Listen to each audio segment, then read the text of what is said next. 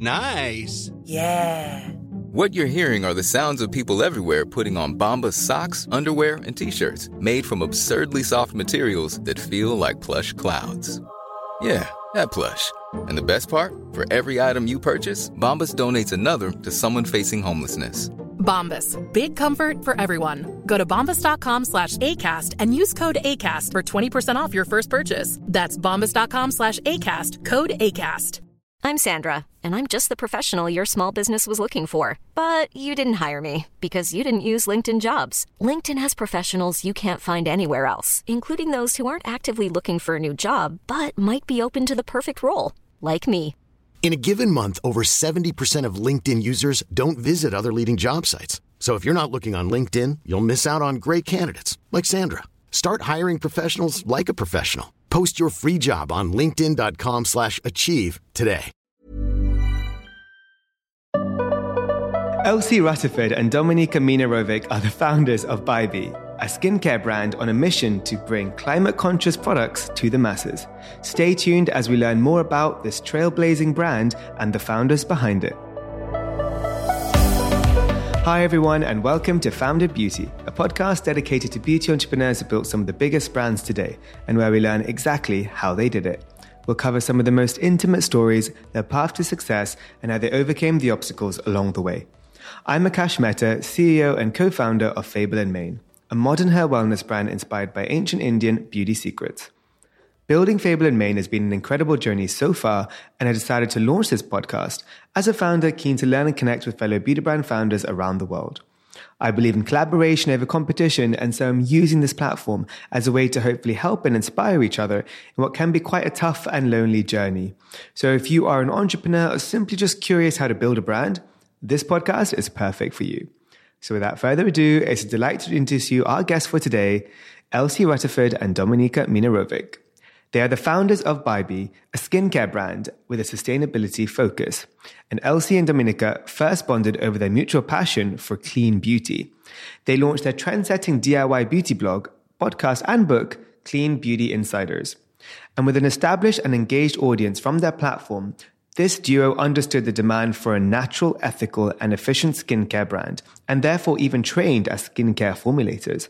Today, they formulate all products in-house with upcycled ingredients and an internal auditing system to regulate its sustainability. They marry superfood with science using 100% green energy, with the majority of the range housed in 100% recyclable packaging. Their goal is to become the first carbon-negative beauty brand, and it's truly setting the standard for the industry, which is now more important than ever. So Elsie, Dominika, thank you so much for being with us today. Thanks for having us. So good to meet you and to be here. So I asked my guests the same question, and I'm going to ask you both. So I'll start with Elsie. Who, in a nutshell, is Elsie? Oh, God. I'm so glad you have to answer that first. Exactly. I did you a favor, Dominika. You owe me one. Yeah, it's like throw me in at the deep end. I am a business owner, and I keep saying new, but I'm actually not that new. A mother, 14 months in mother, also a dog mother, and Londoner, and yeah, bonkers entrepreneur trying to find a way in this crazy world that is business. Love it. And Dominika?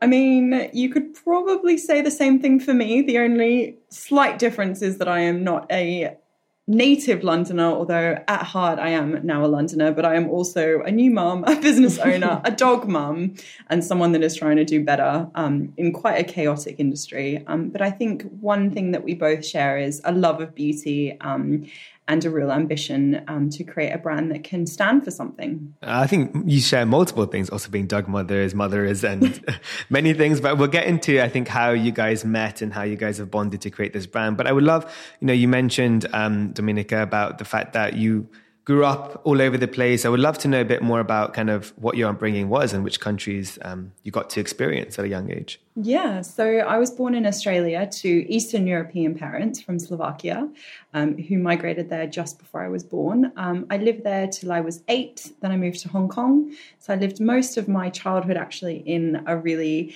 international and dynamic, fast-paced environment, hence why I probably ended up as a crazy entrepreneur. I then lived in Paris, and then I came to the UK for university, and then moved down to London when I finished university, and shortly thereafter met Elsie a couple of years later. So yeah, I've lived really east, slightly east, less east, and now in the UK. I've never gone the other way. I have to ask, how was Paris for you? How many French listeners do you have? Joke. I love Paris. I loved it. No, I love it. Is Paris. amazing. It is amazing. I was studying Russian literature at university. I was very just into the whole like cultural French scene. I had a French boyfriend. I just loved it all. I just loved it all. But where I am right now, I can't see myself back in Paris. But for that moment in time, I thought it was amazing. I completely resonate because I feel like it's one of those places. At first, it can be a little bit hard to adapt into this. You know, it's very much a bit of a culture shock for a lot of people because you have to really speak French to really feel at home in Paris. And I think people don't realize that till you live there. You know, things from going to the supermarket to the bank, it's all in French, your tax and everything. But also I think it is such a home when you're there because the friendships you make really are true friends for life. But having now from myself moved back to London, I will say like, you know, I find London to be really my home base and I'll just visit off a Eurostar to visit Paris and it's the best of both in that way. So I'm sure, it's similar for you. We're going to Paris next week and we both love Nice. Paris. We've been there many times together, but it's just something amazing about going back to such a vibrant and rich city. So really excited. 100%. And Elsie, I know we're both North Londoners. So what was upbringing like for you? Yeah, so I am London born and bred to a British mother and a Kiwi father. So my dad lives in New Zealand, so I am technically half Kiwi. I grew up in North London, briefly moved to Bath and then came back to London for university, where I studied drama with the ambitions of becoming an actress. Which was swiftly redirected when I realised that actually I'd probably just be a waitress for like 15 years, going to auditions, and the like drive to earn some quick money. The business side of me kind of took over. So I instead of going into acting, went into sales. You know, the clear next thing to go into. Exactly. I mean, I feel that's logical, right?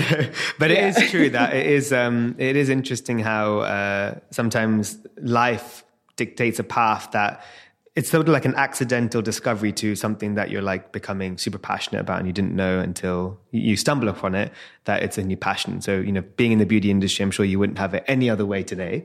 But I do want to ask about, I think it was 2015, am I correct, where Elsie and Dominica first encountered themselves with each other. Is that true? Make it sound romantic. I know. I'm kind of writer. Exactly. Well, you know, it is a founder's connection is even more powerful than a romantic connection at times. So we have to you're trusting, you're building a brand and a baby and a family together. So it's incredible. But yeah, how did you guys meet? Yeah, so we actually met a little bit earlier than 2015. We met in 2012 when we joined the same company at the same time in the same role. So we quite literally sat opposite each other. We were both in sales, looking after media agencies, and Elsie was looking after 2 and I was looking after 2, but we were all part of the same group. So it just felt, like I was looking in the mirror. This is a common theme that unfolds throughout our story.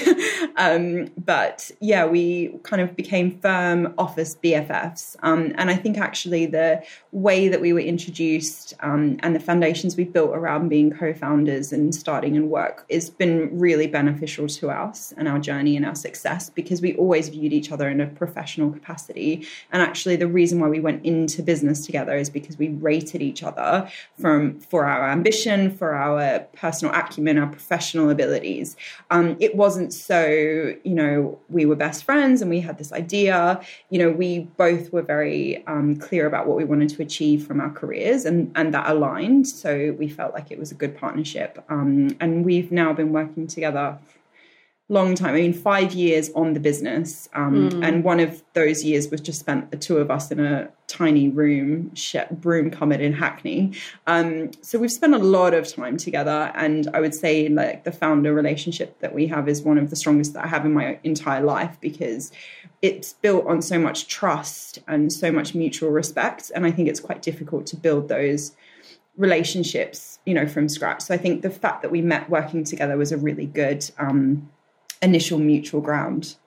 We often say as well that actually the lack of, obviously we're like friends, like we've built a strong friendship and and are very important people in each other's lives. But the lack of like prior friendship, I think really helps, because you don't have that legacy of like a relationship that you've built that you might have with like a best friend, for example, or going into business with an old school friend or even a sibling. You know, we didn't have any of that. So what it meant was, you know, the kind of like niggles that you might have of your best mate who's been doing that same thing for years, and you know she never sees anything through and it just really annoys you. Like, we didn't have any of that history. And I think actually that's a really good place to start, because like we knew each other, we worked really well with each other, we knew each other professionally, and we got on really well and we were good mates. That was like the perfect storm. And I actually think that's a better starting point for a founder relationship than anything that's steeped in too much emotional connection from the very, very beginning, because that will probably cause a bit of a cloud in terms of your judgment on that person and your relationship with them. I think that's such a good point, Elsie, because I think when it comes to having that, I guess, that relationship or that kind of history with someone, you sort of, that cloud makes you sometimes miss, like, you know, you don't ask those important questions that you might need to, and you misplace maybe the trust in certain areas, and you think, oh, it's like, you know, this person's like this, or I'm sure we'll figure it out. But actually, by going in a little bit more pragmatically into this whole creating a brand and we're creating a business, it makes you, and it forces you to ask the questions that you wouldn't feel, you know, you would need to ask to each other. And I'm sure you did that at the beginning, where it's like, hey, what is our mission in creating this? What do we want to achieve together and individually? And what are the protocols and the protective mechanisms we can put in place in case something goes wrong? And that is sort of like the foundations, I think, to creating a really solid structure and, I guess you could say, plan.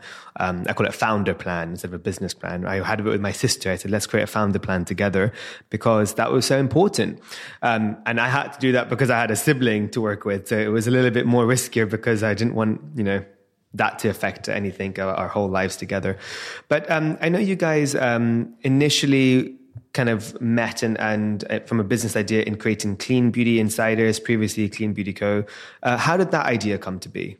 That was, so we've always been like beauty junkies through and through. For a variety of reasons. Like when we first met, you know, we'd often go out to the salon, get our nails done together, go for facials together. Like all of that kind of thing was like a big part of our lives, like really bought into skincare and finding the next best thing. But this was also a time, like casting our minds back to 2013, when the like wellness thing was just kind of like taking off. And it was really being led by, you know, this group of bloggers. We called them bloggers. There was no such thing as influencers back then, who were like rewriting the rule book when it came to like veganism and like experimenting with food groups. And, you know, suddenly it wasn't about like being alternative and hippie and lentil based, but it was all like sweet potato brownies. And, you know, we were all, I literally had a jumper that said kale on it. Like, actually, like this was That's 2013. Really ahead of the time. I think Beyonce had it. That's what I think. Let's just go with that. So it was like the idea behind Clean Beauty Co. back then, Insiders more recently. Yeah, it was a merging of those couple of things. Like, you know, we were really pushing for transparency in our food and our wellness products, and wanted to understand about the groups of food that were fueling our body and getting really into kind of being active. But equally, you know, spending a decent proportion of our time thinking about beauty and not asking the same questions, that felt like a massive disconnect. So We kind of went down the journey that a lot of people do when they start to think about like more natural, clean, better for you beauty products. Like it's an extension of what's happening in kind of food and wellness. So we wanted to understand what were in our beauty products. We wanted to make sure that we were, as savvy beauty consumers, getting good value for money and, most importantly, the best ingredients for our skin. And I think this is quite an important part of our journey that has helped shape the Bybee brand and makes us a bit different in the kind of like clean, natural set of brands. We didn't go into clean and natural to get rid of synthetics or to talk about toxic ingredients. We got into it because we were looking for the best possible results. And we truly believe that they come from like natural, high quality, like high potency ingredients. So you won't see terms like non-toxic or us synthetic bashing at all with Bybee. That's really stayed with us. Like we love synthetics as well. Like I use them as part of my skincare routine, but I truly believe that a skincare routine rich in great quality natural ingredients will lead to my skin's best health. And that's kind of what we stumbled across and what really inspired us to then go on and start writing recipes and writing the blog and the book, and the empire kind of unraveled from there. I love it. Yes. And I love the word empire because it's so true. It is. And you're building one, I would say, that is, I hate the word disrupting and this and that, but it is really encouraging a mindset change into different consumers, but also founders, right? Because when I was researching a lot about your brand and now obviously trying the products and really enjoying what you're creating, it was really apparent that every touch point lived and breathed the DNA that you are intending to do, which I know takes time and it can take money and it can take patience because the industry is maybe not ready for it, retail is not ready for it, and consumers might not be yet. But I would love to know sort of like, did you always envision this from day one? And did you have like a starting date in mind, or was it until you were ready? Because you guys also formulated, the product. So you were training in that. Yeah. So I guess our content platform, we'll call it a content platform because it umbrellas so many different channels of content. So a podcast, a book now, and then obviously a blog, Instagram. But our content platform was centered originally around quite literally making your skincare using food. So it was like mash up that avocado, put it on your face, rather than going out and buying that £30 face mask that has a little bit of avocado extract in it and has a nice green leaf on it. Why don't you bring that closer to home? But the roots of a lot of that was centered around sustainability as well, although that term didn't exist and we weren't really thinking about it from an environmental perspective. But actually what we were saying was go into your fridge, take things that are just about to go off rather than throwing them away, use them in your beauty routine, make something that's one-time use that doesn't have any excess packaging, that can really be mindfully disposed of. So already we were building an ethical brand without even knowing what that was. But we really gained a lot of momentum with our content platform. You know, Evening Standard was calling us the new faces of natural skincare. I mean, it was a pretty dusty corner of beauty, let's be honest. I'm not saying that we went out and revolutionized the mainstream skincare industry. We're talking about a set of brands that was traditionally, stocked in Whole Foods and brown paper bags and felt very crunchy granola. And suddenly there were two 20-something, women talking about these philosophies around skincare, but with a completely modern approach to it. So people were just dumbfounded. So we gained a lot of momentum. We built up a great community, and a lot of what we were doing around Clean Beauty Insiders was pulling together real communities. We were running workshops. We used to sit on Saturdays, with 20 people over a glass of Prosecco talking about skincare while we were making skincare using, beautiful natural ingredients. And the amount of insight that we were able to, not necessarily quantitatively collate, but qualitatively, so those are two difficult words to say, we were just absorbed in this industry. And for us, it was so obvious there was a brand that all of these consumers wanted. They were spending their Saturday mornings quite literally putting bath salts and lavenders together. They had a desire for something more ethical, but they didn't want to compromise on that beauty experience. And I think that is what the naturals industry really lacked, was, delivering that experience and the feel-good luxury elements of beauty, but still maintaining the ethical side. And also what's really important that in all of this is the efficacy, right? You know, those lavender bath salts or scrubs, or, you know, they're beautiful and they're made with so much love and care that you buy in Whole Foods, but they don't scream efficacy. And you're not going to pick that up thinking this is going to deliver that knockout result that I'm going to get from my, you know, my Kiehl's eye cream or whatever it is. They just didn't communicate efficacy. So for us, we knew natural delivered efficacy. We had this great community, we had momentum, we had a book, we had press, but there was no brand that answered any of our needs. So we quite literally went out and created it. And, you know, we didn't come from the beauty industry. Yeah. So a lot of the stuff that we were doing in the early days was like, you know, it was quite off the beat, you know, it was a bit left of center, right? You know, we were formulating ourselves. Who formulates themselves? Like, we went out and trained as natural skincare formulators. Why don't we just hire a lab? I don't know. But we, as you say, we were so involved in every small detail of building the brand that the brand is such a reflection of us and our personal values. But essentially what we wanted to create was a mainstream, accessible brand that still delivered on ethics. And still to this day, I think, you know, we still cater for a need that necessarily hasn't been entirely fulfilled. It's obviously getting a super cluttered market around clean, natural, but we still deliver something at quite a unique price point that caters towards a specific audience that I don't think that many brands are doing yet.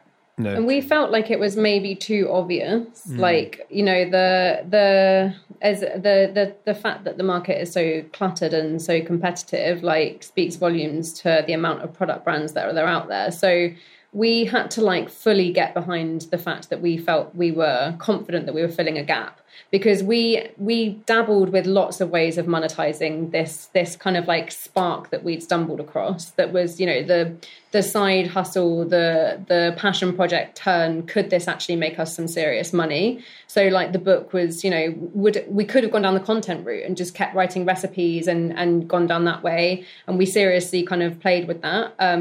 We also looked into events quite seriously as well. And we actually ran an event in London called Clean Cult Festival, that we were just like running a festival as our side jobs. And we actually like put it together and had an acquirer for it. And like somebody wanted to buy it from us.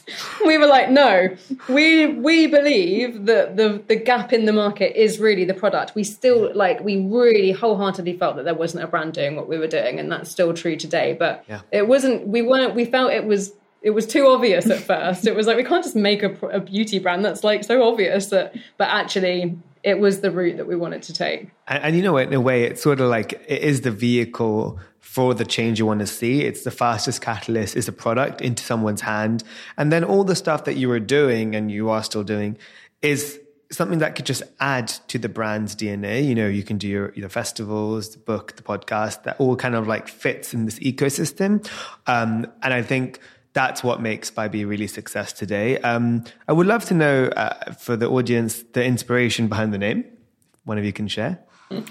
Well, so the blog was then, we kind of rebranded it to Clean Beauty Insiders. And that was really around, you know, we'd got to the depths of what was inside your beauty products. And, you know, we'd built up this blog and that gave us a real insider view on the beauty industry. And By Bee, we quite liked the fact that it sort of roughly stood for By Beauty Insiders, by BY and then Beauty Insiders. But I have to be a little bit honest and just say that we were also looking for a four-letter word that was easy to trademark internationally, and that didn't exist. And I don't know if you've done much work with trademarks, but I know. Everything's been trademarked. Everything. Thank God every you said word. it, because it's such especially today. I mean, we built, you know, brands. I built a few years ago. You built before. The reality is like today, if anyone's thinking about creating a brand, you could have the best name out there, but just make sure you look at the trademark and the countries that you want to penetrate and sell in, because that's important at this stage. And there are companies and quite mean people out there that the minute they see a brand launch, they'll literally buy the trademarks and domains in all the other countries just to make sure they can sell it to you if later on, if they think it's going to do well. So be smart about that. It's like when I don't know if you watch Apprentice. I mean, you know, it's more for fun, right? But yesterday I was watching the finale and I was like, they're just going on these names without thinking like about the trademark as if like it's that easy, and it isn't. It's really complicated. So I completely feel you. It is hard. But you did it. So have you managed to get the trademarks? Yes, we are Okay, globally protected. I'm just pausing there before you continue. Okay, because I say all that stuff and you're like, Akash, don't tell anyone about that.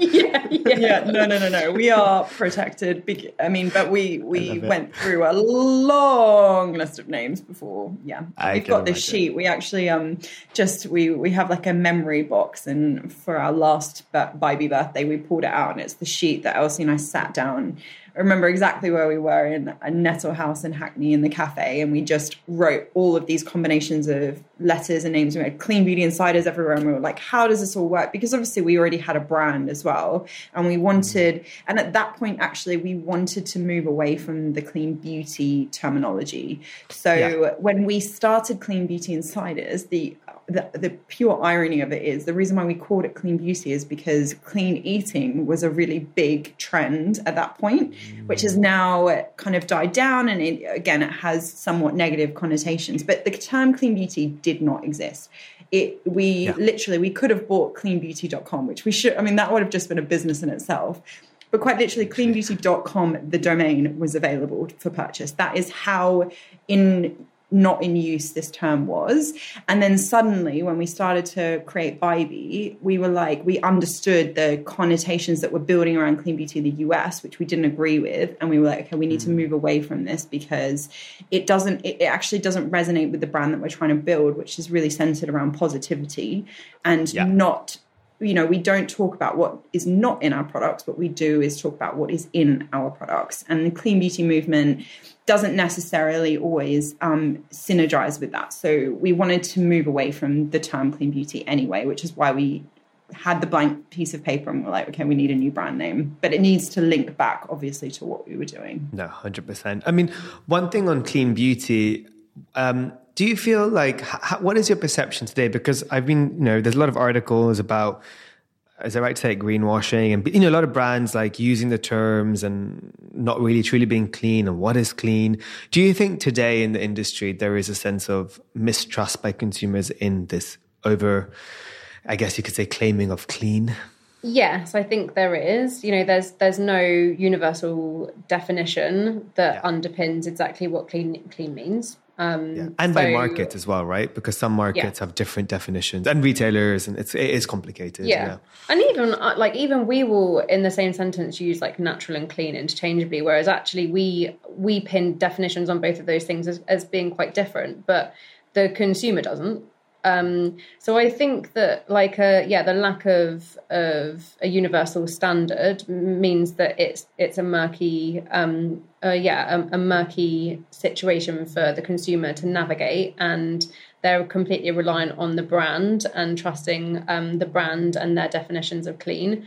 I would say now though, the sense that I have in terms of the shift and the way that the industry is going is that actually that like greenwashing of clean and natural is kind of like 18 months ago, the backlash against clean beauty, the like backlash against naturals that has happened, but I feel like we've all kind of moved on from that now, and the consumer might see clean or natural and kind of just take it at face value and understand that the products probably fall under a broad definition of better for you in some way. And I feel like the consumer's kind of moved on, and they're probably now more thinking about like transparency of ingredients, like understanding the key ingredients that are in that product. Are they natural? Are they clean? Maybe it's not a key purchase decision for them, purchase driver for them. But also they're really thinking about like sustainability, and that's becoming like higher up on their checklist. So I think there was a lot of greenwashing that kind of went on in the last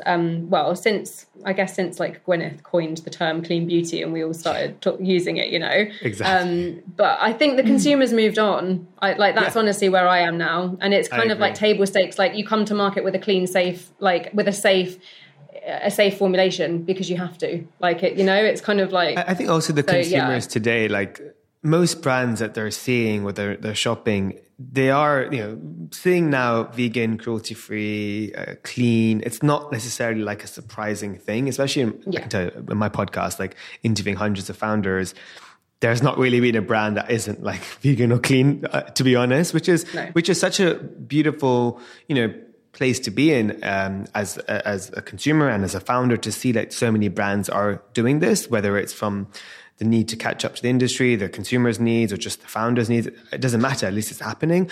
But I do think, you touched on something, I know that's where you guys are really focused on, is sustainability. I think that's really somewhere that a lot of brands, even my brand, we have a long way, or not a long way, but we have a journey to get to. And I love that you guys are pro-planet and carbon negative. So I would love for you to explain, what carbon negative is for anyone listening, because we all hear carbon neutral, but not carbon negative, and what your pro-planet commitments are. Yeah, definitely. And I think this is something that we're still figuring out, like how to articulate to our customer, when you speak to us, and, we'll explain it hopefully very succinctly and articulately to you. But obviously we're not standing next to every consumer. So we have to be really mindful about our hierarchy of messaging and how we communicate some of this stuff, because yes, it's important. And we believe future-proofing our brand, because, like clean, as you've said, and vegan and cruelty-free is now just like everyone does it. We believe that will be the future for sustainability as well. And if you're not setting these practices now, you're going to be tasked with doing it in the future, either by governments, by consumers, by regulation. It is changing out there. So I think we're really confident that while perhaps it's not immediately obvious what we're trying to do in sustainability, we're internalizing something that will future-proof our business. But broadly, we started the brand, as I said, in 2017, we created Vibey. We already were, I guess, as individuals and consumers, like conscious. That is probably the best way to say it. We're not activists. We're not, we weren't vegan ourselves through our diet. We were just very conscious about what was happening in the world. And when we came in to create a brand, and we were informed of so many of the poor practices that happen in the beauty industry, namely around waste, non-recyclable packaging, and sourcing of ingredients, or lack of transparency around sourcing of ingredients, we were like, no. We've got to do things differently, because genuinely, as a conscience of two founders, we can't create a brand that then just contributes to more of this. And we felt really passionately about that. And I think, even if you speak to our manufacturer, who we took on from day one, they will tell you the same thing, that these two girls came in and said, here's a formula, here's the packaging, and here's all the places we want you to buy all the ingredients from. And they were like, this is quite different. But we felt really passionate about owning our supply chain, because we wanted it to be a better and a cleaner supply chain. And when I say clean, I don't mean, not using parabens. I mean that we wanted to know whose hands all of these ingredients were passing through. We wanted to know that they were being paid fairly. We wanted to know that each point of distribution was using the best and the most eco transportation, waste management methods, recyclability, all these things. Like, it was so much that we were trying to achieve at such an early stage of a brand. But we also didn't have an overarching mission that we were kind of pinning all of this to. So when someone said, how are you sustainable? We would go off on a tangent and list about 100 different things. Oh, and did you know our shea butter is sourced from this local women's community in Africa? And it's just like, whoa, what are you girls on about? So we decided to really refine our mission, to not only make it clear for the consumer, but also for us to internally make decisions. And I think that's what we kept coming up against. We were trying to do better, but because sustainability or sustainable sourcing is such a gray area, and for every positive there's a negative, particularly around packaging, it was really just difficult to make a decision. And that is one piece of advice I would say to any brand that's trying to create a corporate social responsibility, is to make that quite succinct and clear, because you can then tie all of your internal decisions to that overarching mission. If that mission is blurred, you'll go down a rabbit hole of not being able to choose between PCR or recyclable packaging, or sourcing local ingredients, or using natural versus synthetic, because you won't have any anchor with which to define your decisions. So that is one thing that we learned after a couple of years of trying to do all of this stuff. But loosely, our mission is centered around carbon, because after much research, carbon is the number one contributor to the current climate crisis. And when we look at our environmental footprint as a brand, yes, we create packaging that goes to landfill. But when that packaging is in landfill, the reason why it's bad is because it produces and emits greenhouse gases into the atmosphere. Transportation, distribution releases carbon emissions. Production, not run on renewable energy, releases carbon emissions. So actually, if we could just reduce our emissions across the board, suddenly everything that we were doing across our supply chain could be anchored to something, and it's something that could really have an immediate and tangible impact on the environment. So we decided to reduce our carbon emissions. We took it a step further to become carbon negative because we have identified multiple practices within our supply chain that sequester carbon. We're a very, very heavily plant-orientated business through our packaging and our raw materials. So we identified several mechanisms with which we could start to actually absorb carbon from the atmosphere. So we thought if we could do that enough across the supply chain, we could actually get to a point where our net result was negative rather than neutral. There are emissions that we can't avoid, like distribution, but we're essentially balancing the scales. So when we emit carbon, and I'm using my hands because Akash can see me, but if you can't see me, just imagine I'm holding a set of scales. We emit some carbon, but then we absorb it. Then we emit some carbon, then we absorb it. And we're hopefully getting to the point, rather than that, we're like that. Get further. Yeah. Yeah. Sorry, I shouldn't have said like that and like that because you can't see my hands, but we're in negative essentially. And this is a beauty industry first. No one is doing this. Yeah. We created beauty's first carbon negative skincare product. It's called Glow Current Booster. It has a negative emissions factor from cradle to gate. Yep, you're holding it there. Mm-hmm. So that product itself actually absorbs carbon from the atmosphere. Which is truly remarkable, and something we're super proud of. But it's a mission that we want to be super transparent with, and we share how we've achieved that through many different means. And any brands that want to know, we jump on calls all the time with other founders, and they're like, "How did you do this?" And we're transparent around it because ultimately we want everyone to be on the same path as us. Hey, Dave. Yeah, Randy. Since we founded Bombas, we've always said our socks, underwear, and T-shirts are super soft. Any new ideas? Maybe sublimely soft. Or disgustingly cozy. Wait, what? I got it. Bombas. Absurdly comfortable essentials for yourself and for those facing homelessness. Because one purchased equals one donated. Wow, did we just write an ad? Yes. Bombas. Big comfort for everyone. Go to bombas.com/ACAST and use code ACAST for 20% off your first purchase. Hiring for your small business? If you're not looking for professionals on LinkedIn, you're looking in the wrong place. That's like looking for your car keys in a fish tank.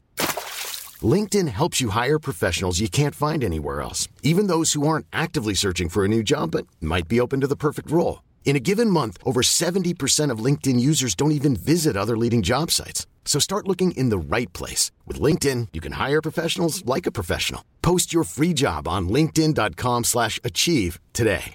This is Paige, the co-host of Giggly Squad, and I want to tell you about a company that I've been loving, Olive & June. Olive & June gives you everything that you need for a salon-quality manicure in one box. And if you break it down, it really comes out to $2 a manicure, which is absolutely insane. It's also so easy to get salon-worthy nails at home with Olive & June. The difference between how your nails used to look when you did them yourself and now with the Mani system is a complete game changer. The best thing about Olive & June, too, is it's a quick dry. Dries in about 1 minute, lasts for 5 days, and full coverage in up to 1 to 2 coats. Visit oliveandjune.com/perfectmani20 for 20% off your first system. That's oliveandjune.com/perfectmani20 for 20% off your first system.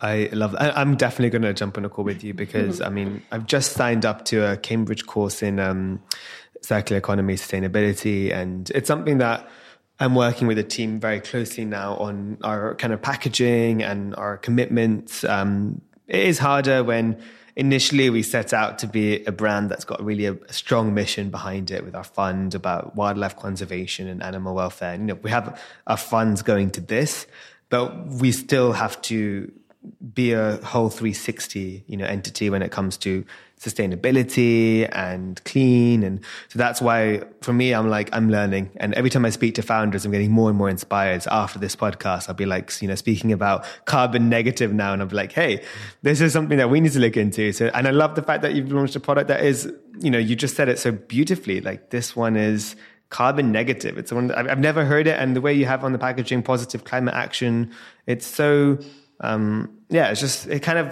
it feels so right.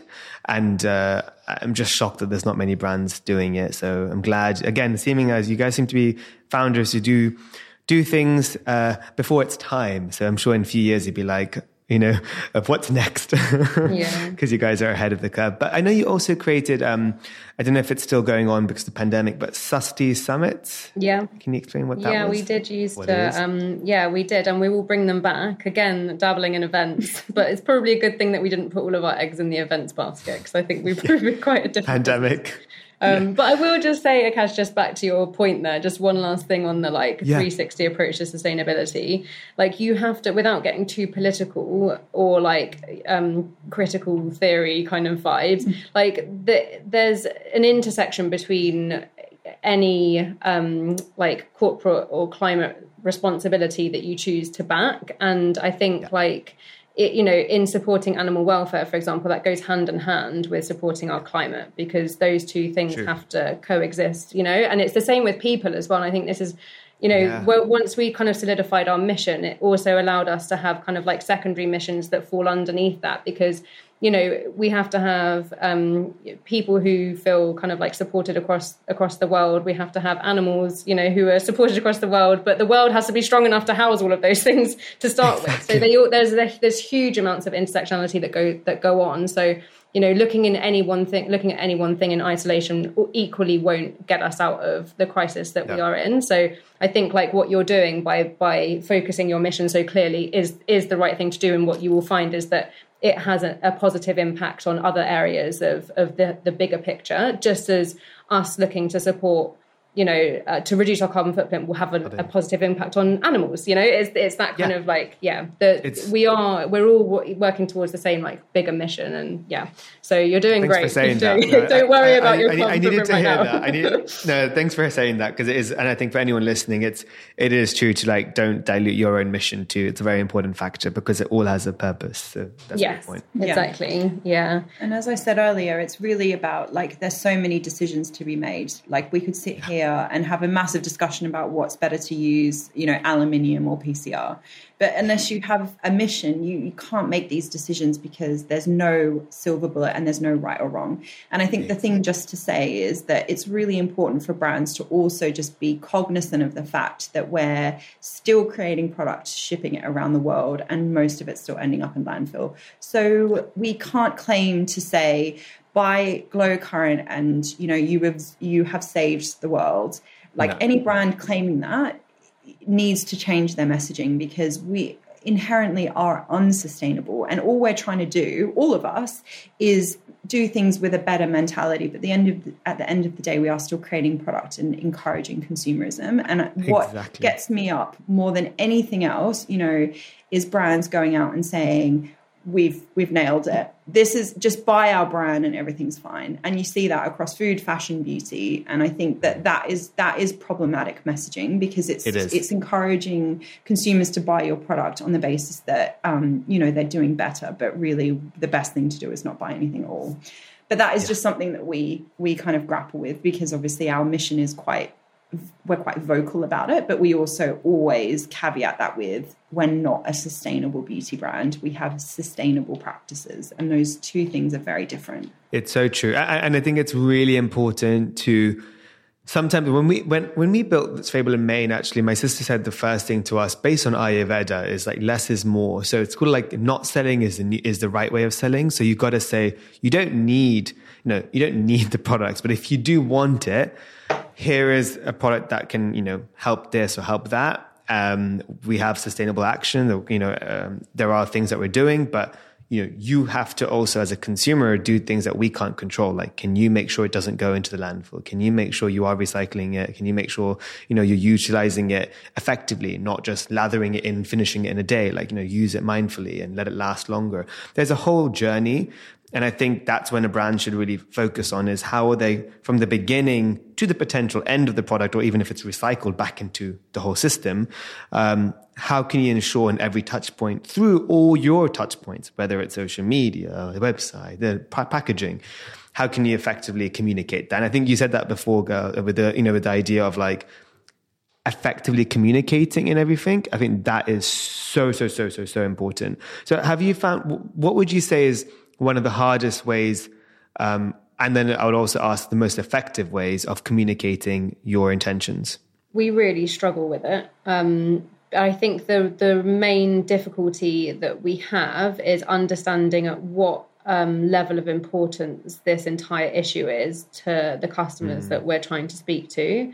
And the fact is that varies based on where the customer is, you know, the demographic of the customer, where they are in their life. You know, speaking to a customer who's, you know, bought us from like an online store and is based in London versus somebody who's walked into, you know, a Target store in Florida, they're probably going to be like quite different sets of people, and this is at different levels of importance to them in terms of where they are in their life. So, and also layer in the fact that what we're talking about is quite complex. It's quite vague in that it's not, when you talk about carbon, it doesn't feel, it's not physically something that you can touch in a way that packaging is, for example, which is, I think, why the beauty industry is so caught up on packaging and that being the kind of be all and end all to better practices.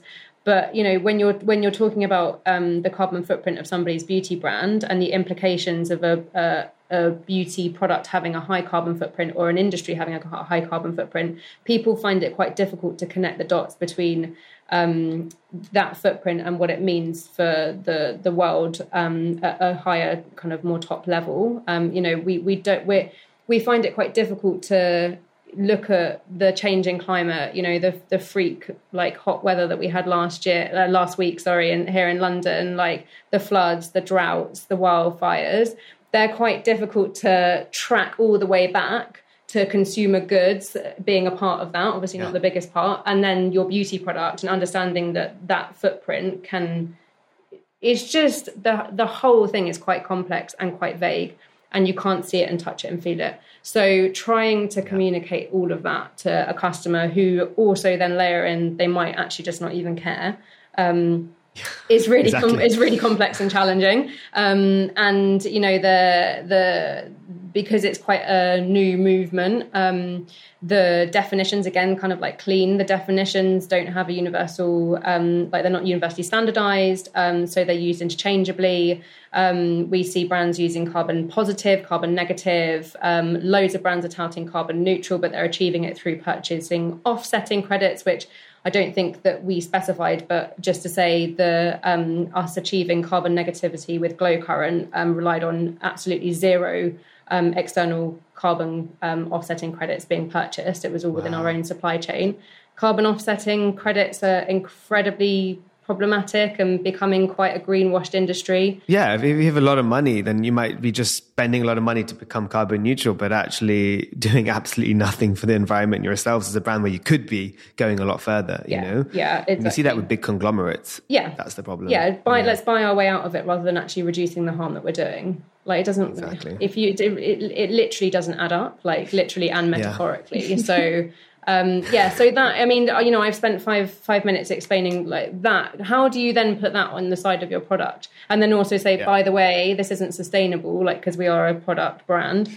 You know, that's a challenge. And knowing who wants to listen to it and when. So yeah, those are the complexities, I think, of nailing the messaging in a way that feels really easy to understand. And I think, to your point as well about the afterlife of beauty products and placing the emphasis on the consumer, there's only so much education we can do about the recyclability of each of our packaging materials, because ultimately, like, that is out of our hands. Like, the recyclability rates and processes change like council by council, like here in London, like let alone on an international basis. So part of the reason that settling on our carbon footprint was so important to us as well was because we could own it as a brand, and that was totally accountable for us as a brand. And we're not just saying, here you go, customer, like, washing our hands of it, like, you make sure that's recycled. If you make sure it ends up in recycling, then it's fine. Like, actually, we're taking our responsibility and accountability for our part in all of this, and that was really important to us as well.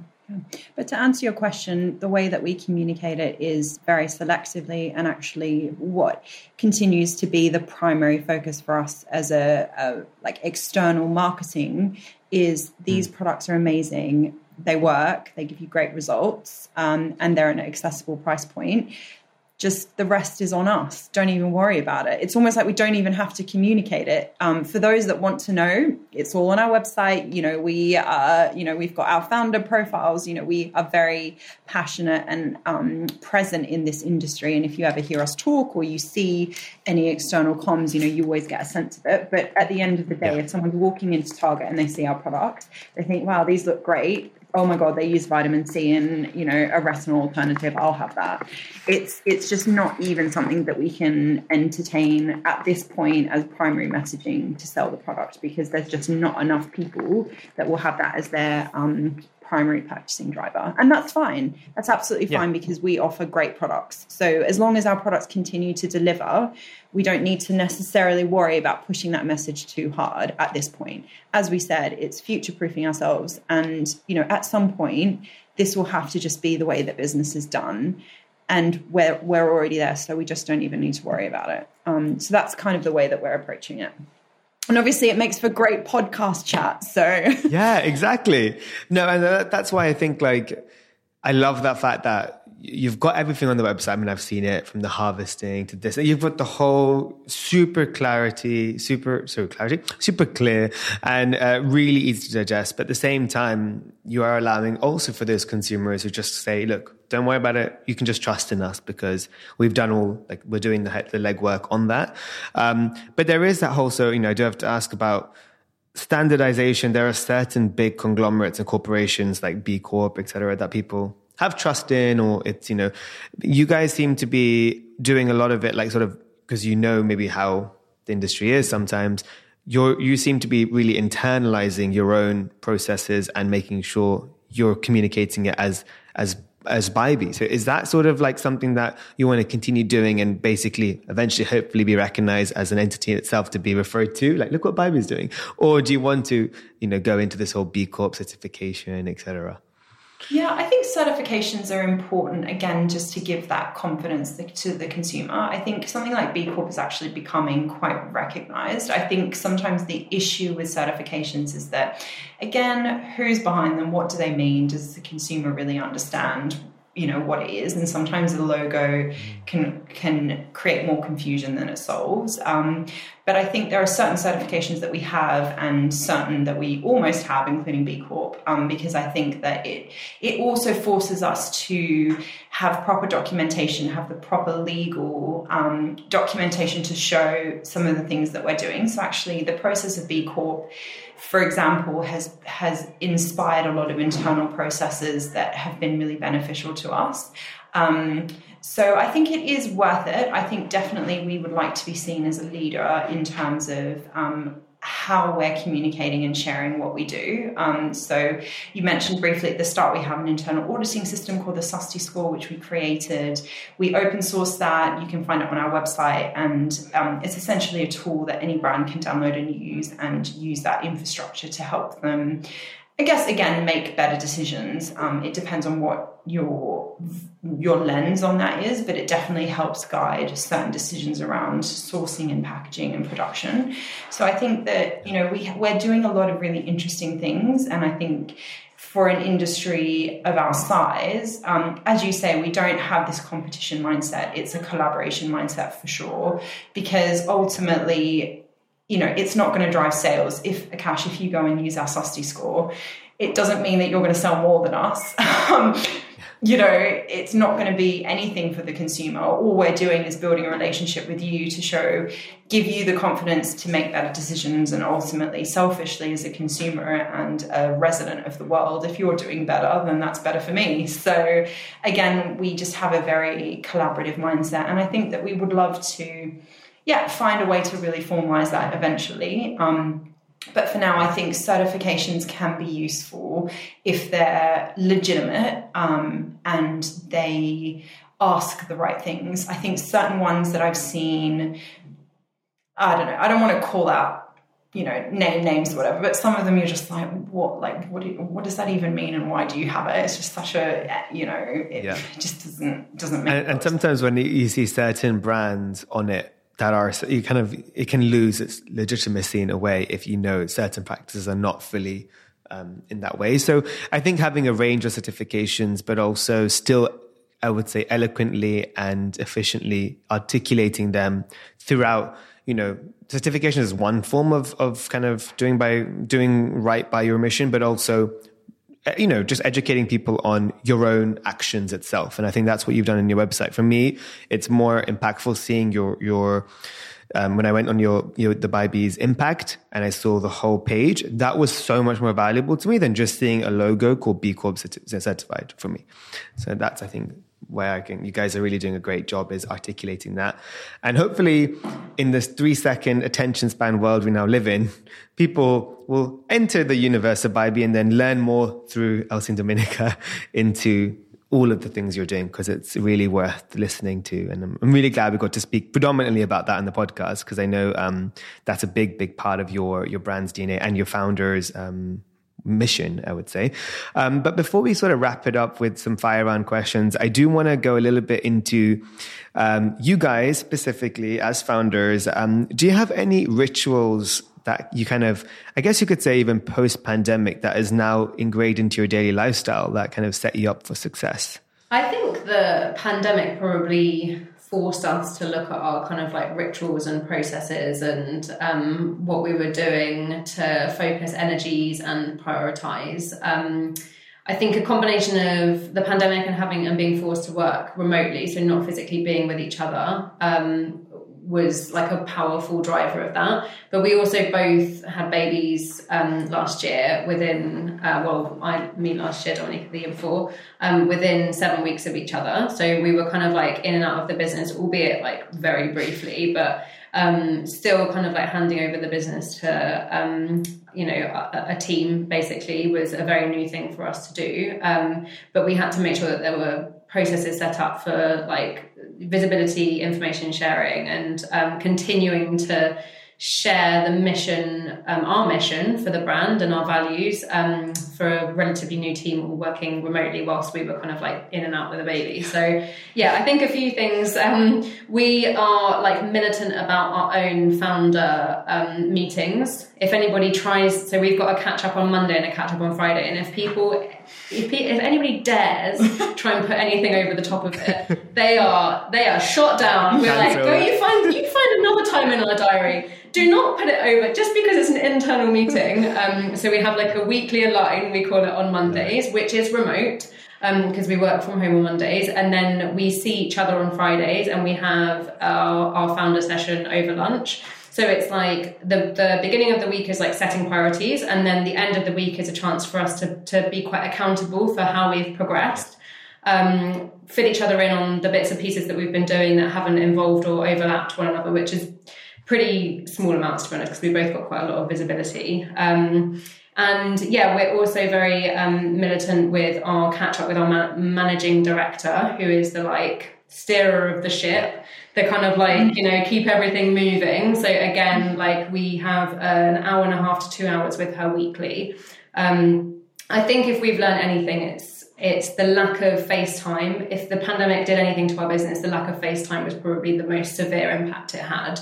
Being able to keep driving things forward, being able to be like, stay in touch with each other. We spoke about how important that founder relationship was at the beginning. That's really difficult to do remotely, like not having that time together, and really like driving creativity and inspiring all of this change making stuff that we're talking about. Doing it remotely is difficult. So we've been, very like militant on making sure that we get enough like decent FaceTime with the right members of our team. And that's always really prioritized. Amazing.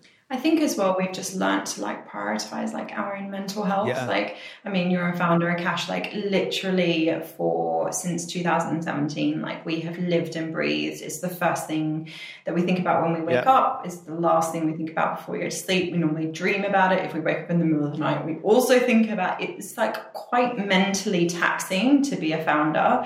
And I think sometimes you get really consumed as well within the industry of, oh my God, like, look at how fast their social following's growing. Or like, did you see that piece of press? Or like, oh my God, they got that listing. Or did you hear how well they're doing? And it can be really mentally taxing to constantly be comparing yourself to others and then constantly trying to succeed and grow and do everything faster and better.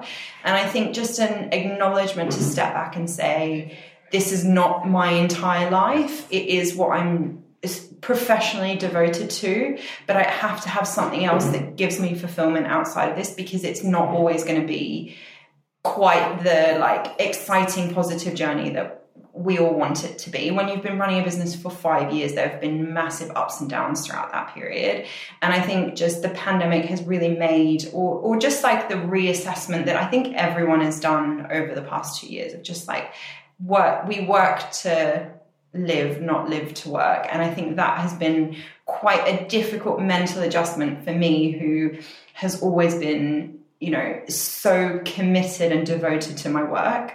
But I think, and again, you know, it's probably in tandem with having a baby when you physically can't mentally always commit to the business. But I think that that's been a really good mental shift for both of us, because it can be very all-consuming and almost like life changing, like absorbing. You just, everything you look at is just in context of the business, and that's not healthy. It's so true. No, and thank you for saying that, because it is important for, even if you have your own brand or work for a company, if, you know, giving yourself, and it's hard to sometimes put a barrier because you love your work and you love to build. And I personally, like when I wake up, the first thing I do, quite embarrassing, but I not embarrassing. It's actually maybe it's quite alarming. Actually, it's like Google Fable in Maine. I look at the past 24 hours. I just want to see if there's any new articles or anything cool happening.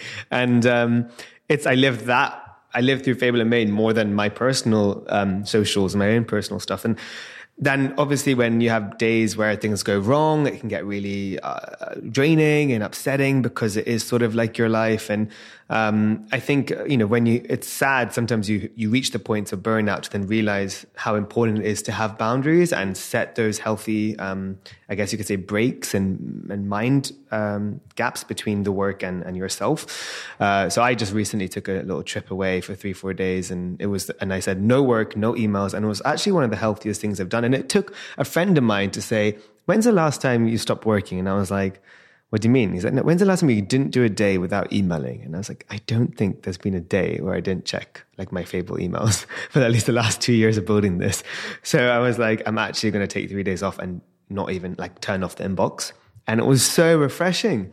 So thank you for saying that, because we all go through that as founders, and it's important to put those boundaries. So yeah, appreciate that.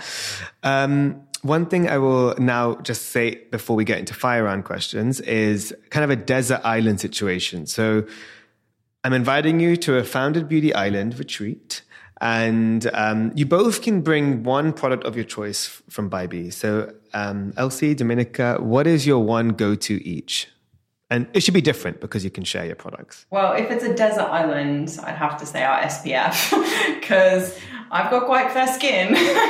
So there's no point in having anything else if I'm super burnt all the time. So I would say our mineral SPF day cream, day defense. And as long as I can use the Day Defense, then I'll bring Mega Mist, which is our hyaluronic acid face spray, and it's just going to keep us all really like hydrated and glowing on that desert island. There's going to be no dry, patchy, sun-kissed skin. It's just pure glow.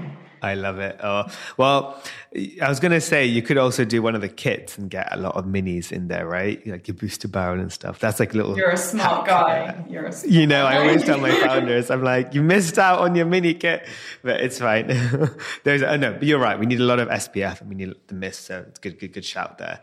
So fire round question. First thing that comes to your mind, and I think we'll go Elsie first and then Dominica. So Elsie, what's another beauty brand that you're currently loving? Bioma. Nice, yes. And Dominica?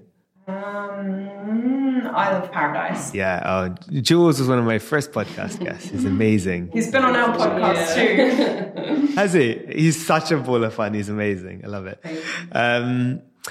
What is a guilty pleasure of yours, Elsie? Trash TV. Well, in the next question, you'll probably tell me which one. Okay. Dominica? Well, I would say the same. Really, just the lowest brow TV that you can find.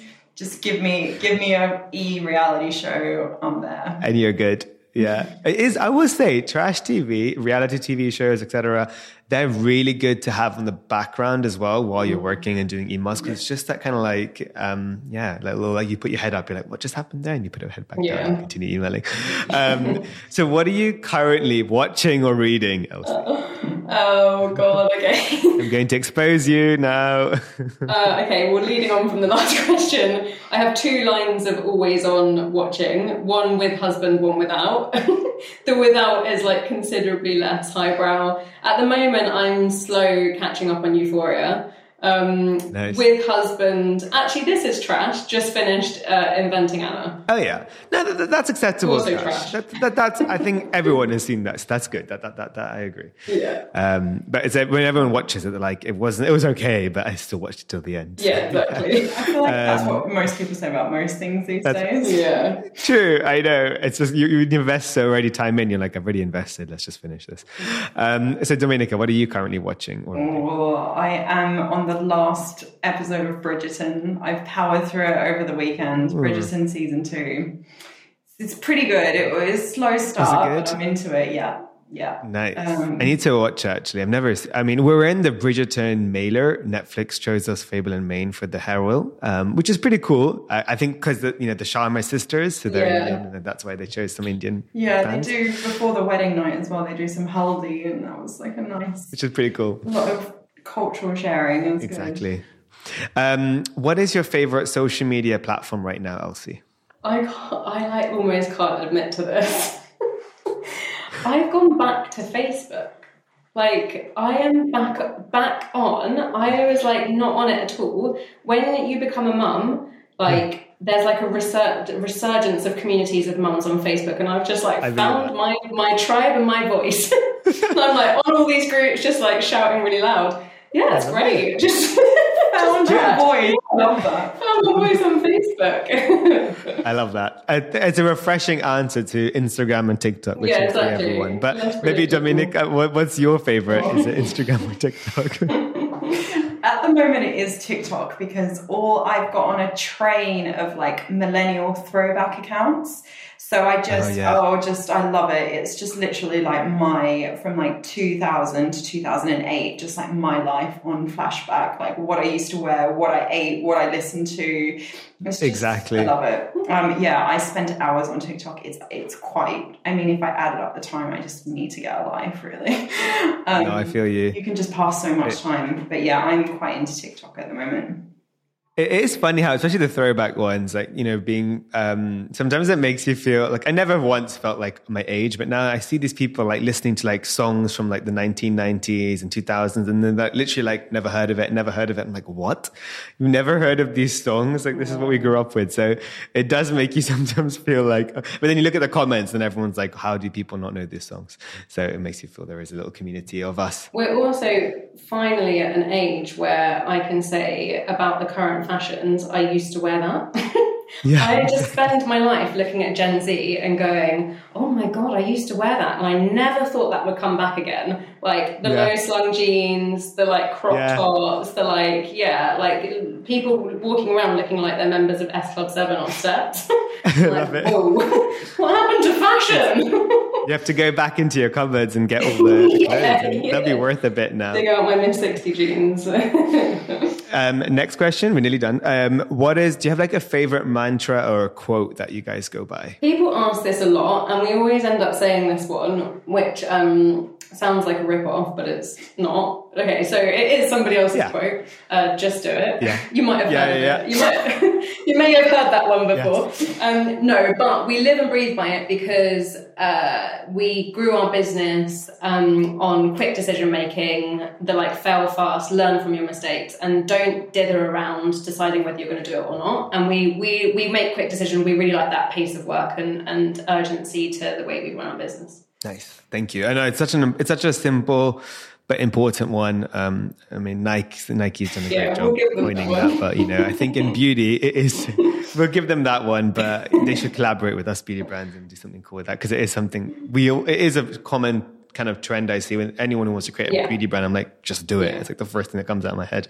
And my last question is, if you weren't a beauty entrepreneur, what would you be doing right now? So Elsie. Well, I kind of gave you an insight to this earlier.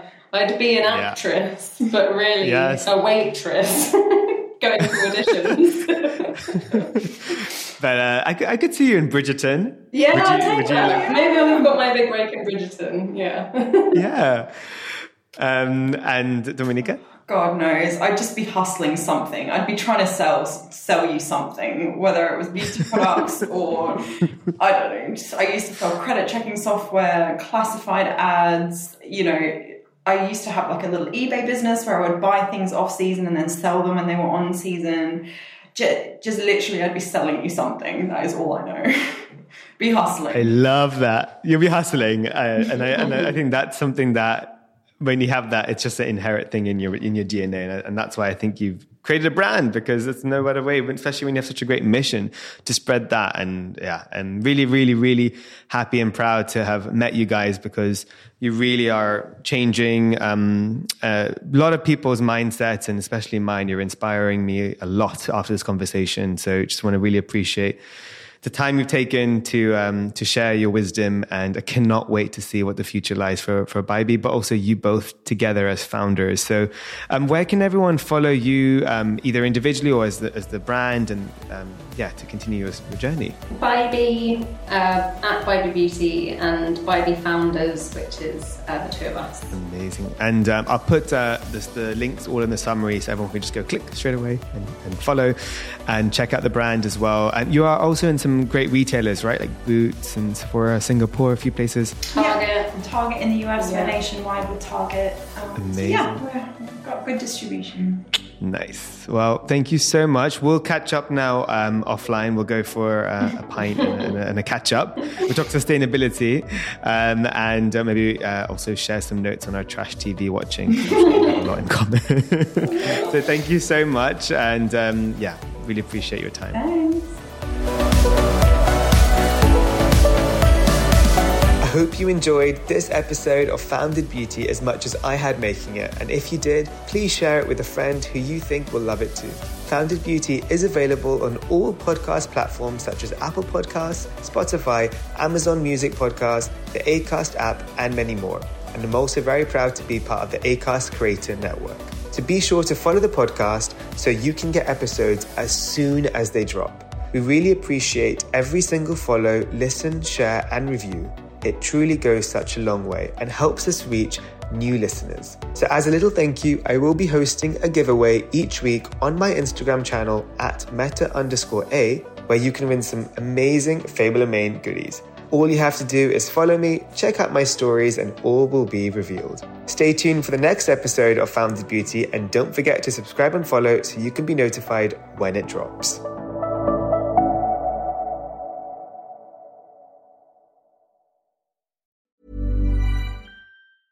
Even when we're on a budget, we still deserve nice things. Quince is a place to scoop up stunning high-end goods for 50 to 80% less than similar brands. They have buttery soft cashmere sweaters starting at $50, luxurious Italian leather bags, and so much more. Plus, Quince only works with factories that use safe, ethical, and responsible manufacturing. Get the high-end goods you'll love without the high price tag with Quince. Go to quince.com/style for free shipping and 365-day returns.